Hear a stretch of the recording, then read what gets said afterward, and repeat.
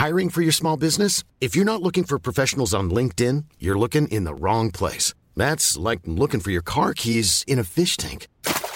LinkedIn helps you hire professionals you can't find anywhere else, even those who aren't actively searching for a new job but might be open to the perfect role. In a given month, over 70% of LinkedIn users don't even visit other leading job sites. So start looking in the right place. With LinkedIn, you can hire professionals like a professional. Post your free job on linkedin.com/people today. Hey, Dave. Yeah, Randy. Since we founded Bombas, we've always said our socks, underwear, and T-shirts are super soft. Any new ideas? Maybe sublimely soft. Or disgustingly cozy. Wait, what? I got it. Bombas. Absurdly comfortable essentials for yourself and for those facing homelessness. Because one purchased equals one donated. Wow, did we just write an ad? Yes. Bombas. Big comfort for everyone. Go to bombas.com/ACAST and use code ACAST for 20% off your first purchase. Hello and welcome to Headspace, where we bring together 3 contributors from this month's edition of Prospect Magazine and ask them, what's the big idea? I'm Tom Clark, and as the November edition of Prospect flies off the presses, we're discussing the place of nationalism in Britain and in the Middle East, and also the importance of having a giggle at the expense of our island story. Our delusions of grandeur and the ancient language of empire clouding the judgment of Brexit Britain. We ask a Dutchman who's just run away from our shores after 6 years here, who believes that Britain is a narcissist nation which needs time alone to sort itself out. We will also consider how you set about cultivating a national story in the extraordinarily difficult circumstances of occupation by visiting the Palestinian Museum. And, returning to Blighty, we'll thank the Lord for the one saving grace in our national character, the ability to laugh at ourselves. I just cannot think of another European country that could comment its own demise in such a beautifully humorous way. We'll be talking about the satirist of Italian descent who now embodies the proud British tradition of sending up our politicians, Armando Iannucci. With me today, down the line from the Netherlands, is the writer Joris Luijendijk. And in the studio, we've got the managing editor at the Institute for War and Peace Reporting, Daniela Pellad, as well as Prospect's own cultural guru, Samir Rahim. Welcome to you all. And Joris, let's start with your time in London. On arrival, you said you were just moving in with what you thought were close European cousins. A few years later, you were making fist pumps at the television as the Brexit vote came through. What on earth went on in between? I think what went on is the discovery made by a lot of Europeans who get to know Britain through television, through the BBC, through cultural products, but basically the media, and who then go live in Britain or actually England and thinking they're moving in with family, and they're being told, no, we're not family at all. Now, I would say, but we're neighbors, there's this little North Sea between us. And I'd get these looks as if I made an indecent proposal. And so over time, I began to realize that the English really don't think of themselves as Europeans. And many of them seem to use Europe, a caricature of Europe, even to feel superior. At least we're not Europe. And so by the end, I thought this country really needs, as you said, some time on its own to sort out what it is. There's this famous saying that there are 2 kinds of countries in Europe, small countries and small countries who do not yet realize they're small countries. And I think England is in that latter category. And you drill into, I think, what you call our adversarial culture, from Parliament to the school playground, but I think most especially maybe in the newspapers. And I think it has to do something with the 2-party system. And so by the end of any political process, you can declare a winner. Whereas in Northern Europe, there are coalition systems. And so there's not the same incentive to declare a winner, because you need to move on. And even if you vanquished or won the debate, you'll have to move on. And maybe you need your opponent as a coalition partner in the next debate. And so this is why our debates are so boring.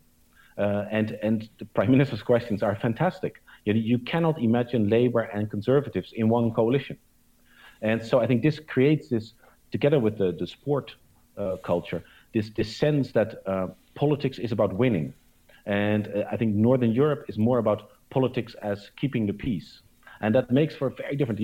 I moderate debates in Britain as well as in the Netherlands. And in the Netherlands, by the end of the debate, you go, well, sadly, we didn't reach a consensus, but at least we're still talking. Does this affect, I don't know, if you go to a party or dinner or something, do people engage in a less confrontational winner-takes-all sort of a way, would you say? Absolutely. And so if in the rare instance that a Dutch person achieves anything abroad, because we have such an egalitarian culture, it's all about mediocrity and consensus and harmony. So to stand out is really very risky. So if you win a gold medal at the Olympics or something, the first thing you do is emphasize that you've remained normal. That's really important, to constantly emphasize that you're not walking beside your shoes. And I think this is one reason that there are 4 times more Brits than Dutch people, but there are about 400 times more globally relevant Brits than Dutch people. And so the Dutch take very good care of the lower third. A lot of investment goes into making their lives better. It invests almost nothing in the top 10%. And so we don't have top universities, but neither do we have the really crap universities that Britain has. Samir, does reading Joris turn you into a self-hating Brit? Well, to paraphrase Woody Allen, I might be self-hating, but it's not because I'm British.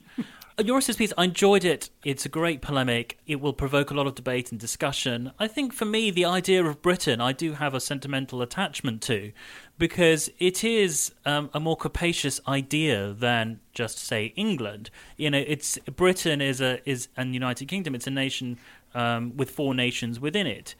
Because of the imperial legacy, it's always had a sort of wider and a broader definition to me than perhaps is portrayed in Joris's piece and through Joris's experience.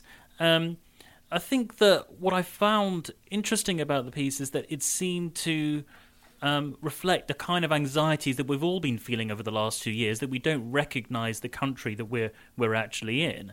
But I think maybe the solution to that, for those of us who can't just go back to where we came from, as it were, is to engage conversations with the people who did, for example, vote for Brexit or feel uncomfortable about immigration or feel that the nation has changed its character, and try and take them with us. So in a way, I'd prefer perhaps a more consensual rather than confrontational. Is he sounding almost Dutch, Joris? Yeah, I'm wanting to flee. No, I think one of the key differences is that what you just described as British is what Europe is for me. So a more capacious category to belong to. And so I think in that sense, the UK and Britain have simply outlived their purpose. And there is now an even more capacious unit, which is the European Union. And so I think most Europeans who still believe in the EU would make the kind of argument you just made about Britain, but then for the EU. And I think it will be difficult to juggle all these identities. So I think it's either leave the EU or unpack Britain, which I think, to me, has outlived its use. But I did wonder about, for example, immigration, is that what happened with the EU is that you suddenly had white immigration. And I was really interested when I moved to Britain to be put in this category, any other white.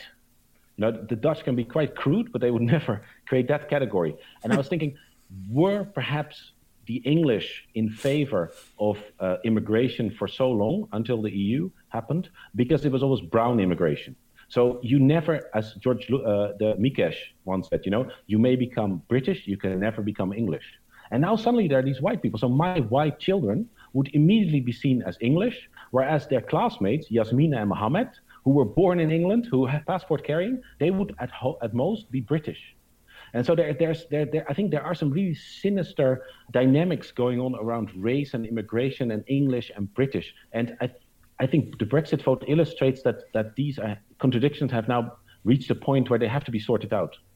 Daniela, as you can hear, Joris is a bit down on us. And whereas many people say the British public's having a moment of madness with Brexit, lots of very liberal people feel like that, Joris believes it's a more permanent pathology. Assuming you accept there's some sort of problem here, maybe you disagree completely, but what do you think it is? A brief passing thing or a more permanent one? Well, I enjoyed the article very much indeed. I disagreed with it vehemently as well, though. I don't believe that Britain now needs to sit on the naughty step and it will do us all some good to think about what we've done and the consequences. And I don't think that will make any difference if for our future relations with Europe and the European project. The article was written with a lot of compassion, but as in the way of these things, it has slightly turned me into a raving nationalist. And now I can only think of all the great things about Britain and all the ways in which, although we are an island nation, and that's very much reflected in our culture, in ways in which we are much better at some things than other European countries. So I suppose that's part of the combative character that you describe. But the important thing, I think, to remember amongst all this is we are evolving. British character or the British identity is not a terribly static thing. It's quite hard to sum up. We're a country of immigration and migration. At the same time, we're quite xenophobic, but we're too polite to really do anything about it. Despite the Brexit vote, which I'm sure was fueled by concerns over immigration, we absolutely haven't seen the same kind of rise of the nationalistic far-right political movements that we've seen elsewhere in the continent. I mean, the worst we could do was UKIP, and even that wasn't majorly successful and has all but disintegrated. Yeah, that's a good point, isn't it, Joris? I mean, when it comes to the real hard right, like certainly France and probably the Netherlands as well, maybe got more of it than Britain? Or do you think actually that's just because we're blind to a lot of far-right stuff in our mainstream? Well, I do take many of the points about Britain being a more capacious identity, and I think Britain has a more relaxed approach to immigration. I think also because there's less solidarity, and so when there's immigration to a welfare state like the Netherlands, people feel that immigrants are entitled to so many benefits that it jeopardizes their own benefits to a larger extent than in Britain, where you hardly get anything. So Britain, that sense, I think, has a more American immigration system, and I think it has created a lot less resentment. On the other hand, I think if you would have a representational system, I'd be very interested to see if you will not end up with a 25% far-right political party. No, I absolutely disagree. I don't think we would. I think that we'll touch on this a bit later when we talk about British satire and comedy. We have too much of a sense of the absurd to ever tolerate people in brown shirts making silly hand gestures. I mean, we didn't in the 30s when it was very popular, and we've resisted all attempts now. Yeah. And I genuinely, I think we're too aware of just kind of how ludicrous. Samir? I think it's striking that Kazuo Ishiguro won the Nobel Prize for Literature yesterday, and the last 4 British winners over the last 16 years of the Nobel Prize for Literature, 3 of them were born outside Britain. And for someone like Ishiguro, who's investigated English identity from the outside, as it were, he's now a British hero. Joris, I just want to have a final word. I don't know, did you get a chance to read the article by Stuart Ward, which is also in the magazine, that digs into a bit of the history of the British pathology and links it back to empire? Yeah, I thought it was very interesting. Do you see that there's particular roots of the problems you see in Britain are in the empire? And if that's the case, why is it that the Dutch, who also had a big empire right up into the 40s, didn't they, controlled Indonesia, managed to shrug that off when the British haven't?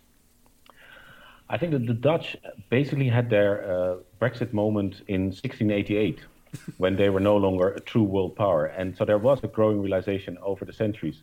And so the management of decline took a long time. And I think that the Dutch still think of themselves as larger and more important than they are. I think with the major case for the European Union is we are all small countries, but if we pool part of our sovereignty, we still have a voice at the world table. Now, that argument immediately runs into tremendous difficulties in Britain, because it's almost taboo to say that Britain is a country with less than 1% of world population, with an economy that may be 3% of world GDP, but it's mostly based on real estate speculation, debt-fueled consumption, and that is just a tiny little place that can't even run its own nuclear weapon. That is such a taboo, whereas in the Netherlands, the term un-Dutch is a compliment. Right. Let's leave Europe for a moment there and move from one nation's existential angst to another. Now, Daniela, you've been looking at a newish museum which has finally got its first exhibition open in Palestine, which is dedicated to telling the story of one nation that isn't still a state. Now, I guess that when a people don't have their own land, the story they tell about themselves is even more important. How does the museum seek to tell that story? Well, it seeks to tell it in numerous ways. I mean, the idea that the museum campus itself in Birzeit, near Ramallah in the West Bank, is a hub for actual exhibitions and activities and trying to draw interest from the local area, but also as more of a conceptual space, as online and also travelling exhibitions. And the first exhibition was in Beirut. It was a political examination of Palestinian embroidery. Now that had its launch last year, and it's going to be coming back to the museum now, because they have the audience is extremely diverse and extremely dispersed. Not only millions of Palestinians living in different circumstances around the world, some in the West Bank, some in Gaza, some refugees, descendants of refugees, some who have never been to any of the Palestinian-controlled territories. But then there's also Palestinian citizens of Israel. Yeah. And not just about exploring the Palestinian identity internally in terms of society, but also presenting something to the outside world as well. I mean, as I write in my piece, I think the most hurtful charge levelled against Palestinians is that there is no such thing as the Palestinian nation, there's no such thing as Palestinian culture, there's no such thing as Palestinian identity. I mean, the same charge is levelled against the Israelis too. I think it's one of the most wounding things you can do in a battle of ideas, to say, well, you simply don't exist. So does the Palestinian story, I mean, when we think of it as Westerners living over here, we probably think of it as a story of resistance and struggle, to some extent a story that's grown up out of opposition to the other story that's been invented, the Zionist story that started in some sense with the Balfour Declaration 100 years ago. Does the museum, as far as you're concerned, succeed in turning it into a more positive tale rather than just a story of resistance? Well, it's very, very early days. I think the fact of the establishment of the museum is a real plus in terms of exploring these kind of cultural issues. But I think all cultures and nation states, they are founded on some extent to opposition. We were just talking about Britain being an island nation. It's all about repelling invaders and fighting the other. In Israel, the identity is also very much focused. A very large element of it is, as well as anti-Semitism over the millennia, it's also a small country being a threat from its neighbours. So I think that's part of everybody's identity. With Israel and the Palestinians as well, I think sometimes there's a danger on both sides that you define your identity by fear or by absence or by oppression. But there's political history and there's also cultural history. I mean, the Palestinian presence in the area of the territory of Palestine is extremely old. It goes back millennia. There's other issues to explore. There's food, there's art, there's the countryside, there's ethnography. So I think the museum gives a space and an opportunity to explore all of those things. Now, Joris, you've spent a fair bit of time in the Middle East, I think, haven't you? Do you think that the Palestinian story and the Israeli story can ever be reconciled? I think that would be very, very difficult.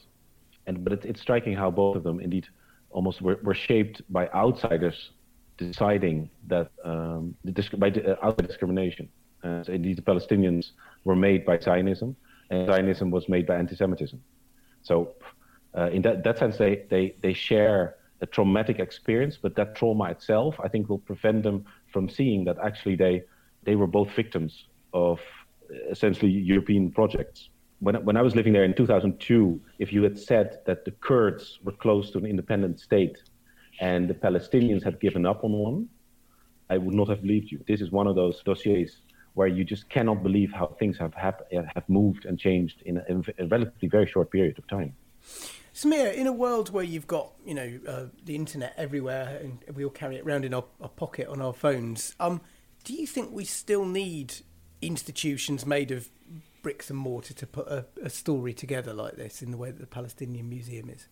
Museums can be an absolutely fascinating and interesting way of creating a story, a narrative about the people you are and the people who you wish to become. And that's what I found so fascinating about this Palestinian Museum. I'm actually going to be in the area there in December. I'm hoping to go and visit it myself.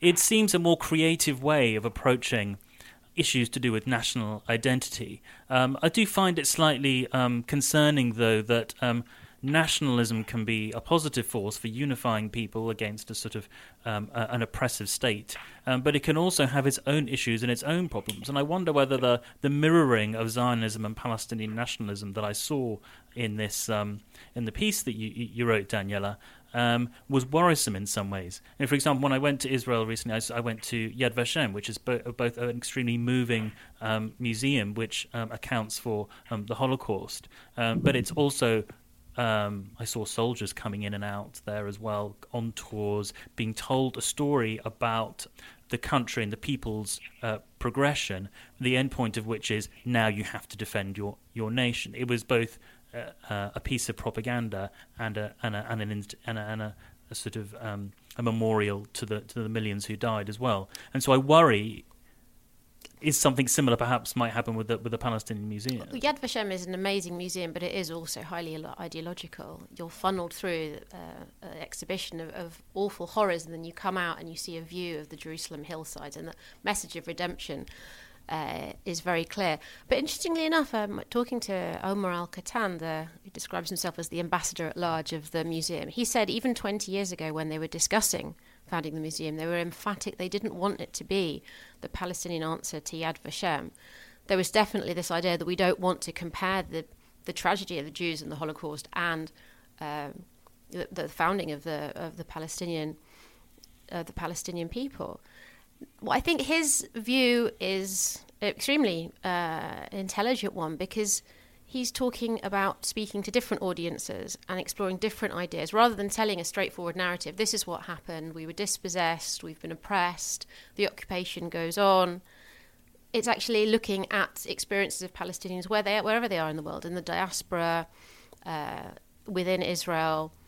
And the idea that this is not actually a national museum, it's not in charge of the national patrimony, I think actually it liberates it from having to tell a very, very defined and quite constrictive story.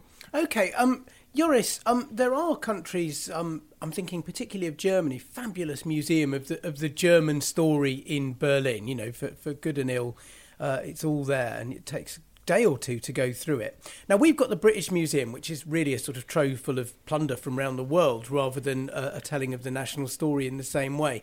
Do you think an institution of British history, a museum of British history, could help straighten us out? I would be interested whether it should be in English or British, because I keep thinking that so much of the issues clouding and circling around Brexit have to do with its English nationalism. And so how would that English story sound like? Because I feel that British is used, you know, you get some of the glow of the empire, but once we start talking about the ugly sides of the empire, then it's British and I'm English. How would that look? Well, with the nationalist turn that politics has taken of late in many parts of the world, some of us have concluded that if you didn't laugh, you'd cry. Samir, you've been looking at the identity of Britain's greatest living satirist in a long profile of Armando Iannucci, whose celebrated creations include Alan Partridge and The Day Today, among many others. It's got decades of work behind him now. How would you kind of characterise it? What's the thread? Well, Armando Iannucci is a very strange figure because he's both extremely establishment. He's private school, Oxbridge, OBE, but he's also a satirist who pokes merciless fun at the political establishment and also at this social idea of Englishness as well. So one of his earliest programmes was The Day Today, which is a parody of news programmes which he did with Chris Morris and various other collaborators, which even now people share those clips on Twitter when a journalist is going over the top about something or a faux pas has been committed by a presenter. So it was always focused on the media and the way the media presents itself. At the same time, the character that developed out of that show was Alan Partridge, which, going to Joris's point, is Partridge is the embodiment of a certain kind of small-minded, very particular Englishness. He's from Norwich. He's regional. He's not from London. He almost certainly would have voted Brexit. And so he's treated Partridge over the years as a character who still is still alive, still in the fictional universe, a bit like a Richard Linklater film, he told me. He's followed the progress of Englishness over the last 25 or 30 years. So Partridge has become a bit more socially liberal, He knows the things that he should say, but at the same time, he's still the same small-minded Englishman that he always was. And just him as a person, I mean, he's obviously, as you say, kind of well-connected, sociable, can move in or out of the establishment at will, bit of a schmoozer. But the people who work with him, you say, describe him as some sort of an iron fist. Yes, I mean, this is the thing. He's the iron fist in a whimsical glove is one of his contributors has described it to him. He's got this very serious side. So he's a big fan of classical music, which he's just written a book about. He wrote a PhD on Milton, which eventually he abandoned when he realised that the opening lines of Paradise Lost could be sung to the tune of the Flintstones. Of man's first disobedience and the fruit of that forbidden tree.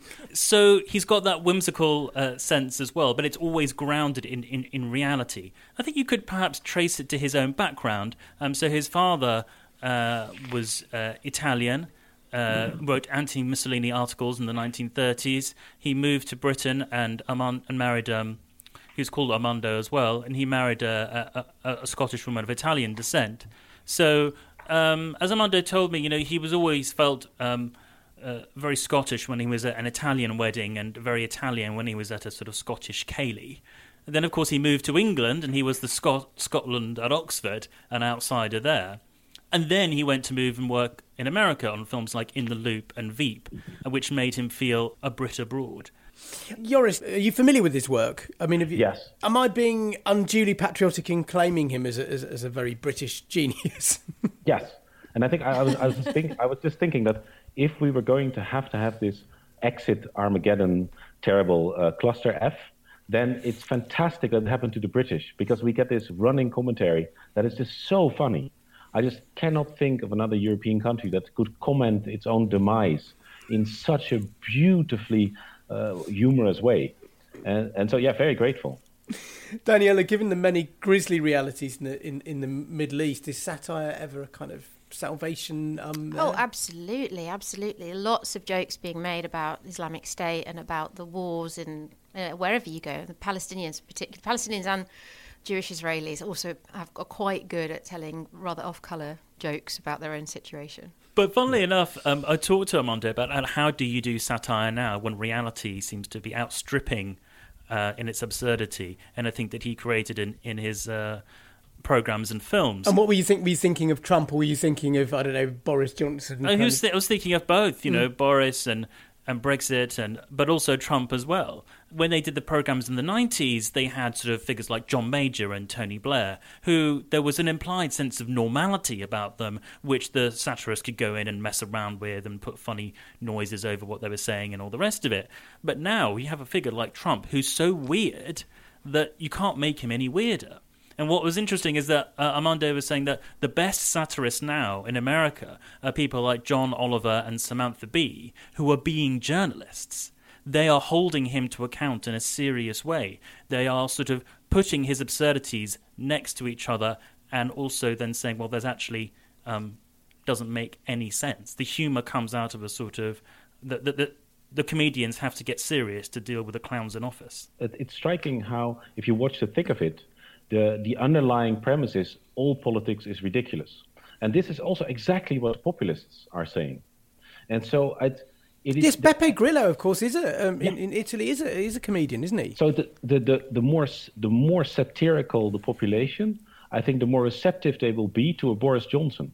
And so I sense something in the article, a kind of discomfort on the part of Iannucci, whether he isn't in some way clearing the path for these clowns, because he's been portraying politics as essentially clownesque. It's quite a point, Samir, isn't it? And there's a trope of the Sun editorials is always to describe politics as a circus, has been for years, and it has fed the anti-politics mood. I think Armando is quite aware of that, and he's also quite nervous about what you've just described, Joris. I think what he would say is that he's often slightly disappointed that people take, for example, a character like Malcolm Tucker as being some kind of hero. He's the sort of spin doctor in the thick of it, whilst he says if you watch the programme, not only is he a terrible person, he's also terrible at his job. I think he thinks of his satire as definitely coming from, as it were, a moral position. In fact, Rebecca Front, one of the actresses in the thick of it, describes him as a very moral writer. And I think Iannucci doesn't like to think that everything is ridiculous, and I think that's why he would like us to look at these characters, laugh at them, and then move on and try and do better, try and correct things. So, for example, earlier this year he was campaigning for quite seriously for young people to sign up for the general election, and he has very serious ideas about how Brexit should be taken over by an all-parliamentary committee. Yes, but there is that tension in his work, yes. There's a serious point I can remember from the day-to-day, Daniela, about the feedback loop you have between the media and reality. There's a kind of Jeremy Paxman type figure setting up this very adversarial interview between people from two different countries and then engineering it into a real war. It does make you think, doesn't it? That there is a serious point here that, like, if we use the language of war all the time, you can end up with war. Does the media fuel conflict? I don't know. Whose side are you on? Well, with that pointed question, I think we'd better leave things there. Huge thanks to Joris, to Samir, and to Daniela for joining me. The November edition of Prospect Magazine is on the shelves from October the 12th. It features all three of these essays we've been discussing, plus much more besides, including Geoffrey Lewis on North Korea, Joseph Stiglitz on the economic argument in Britain, and we expose newsreader Hugh Edwards as Renaissance Man. You can pick it up in the shops, but even better, if you've enjoyed the discussion, visit prospectmagazine.co.uk and hit subscribe. You know you want to. And don't forget also to try our new weekly podcast series, How to Fix. That's with Steve Bloomfield, and it's available at prospectmagazine.co.uk/howtofix. I'm Tom Clark, the producer was Matt Hill at Rethink Audio, and we'll see you again next time. Goodbye, and thanks for listening.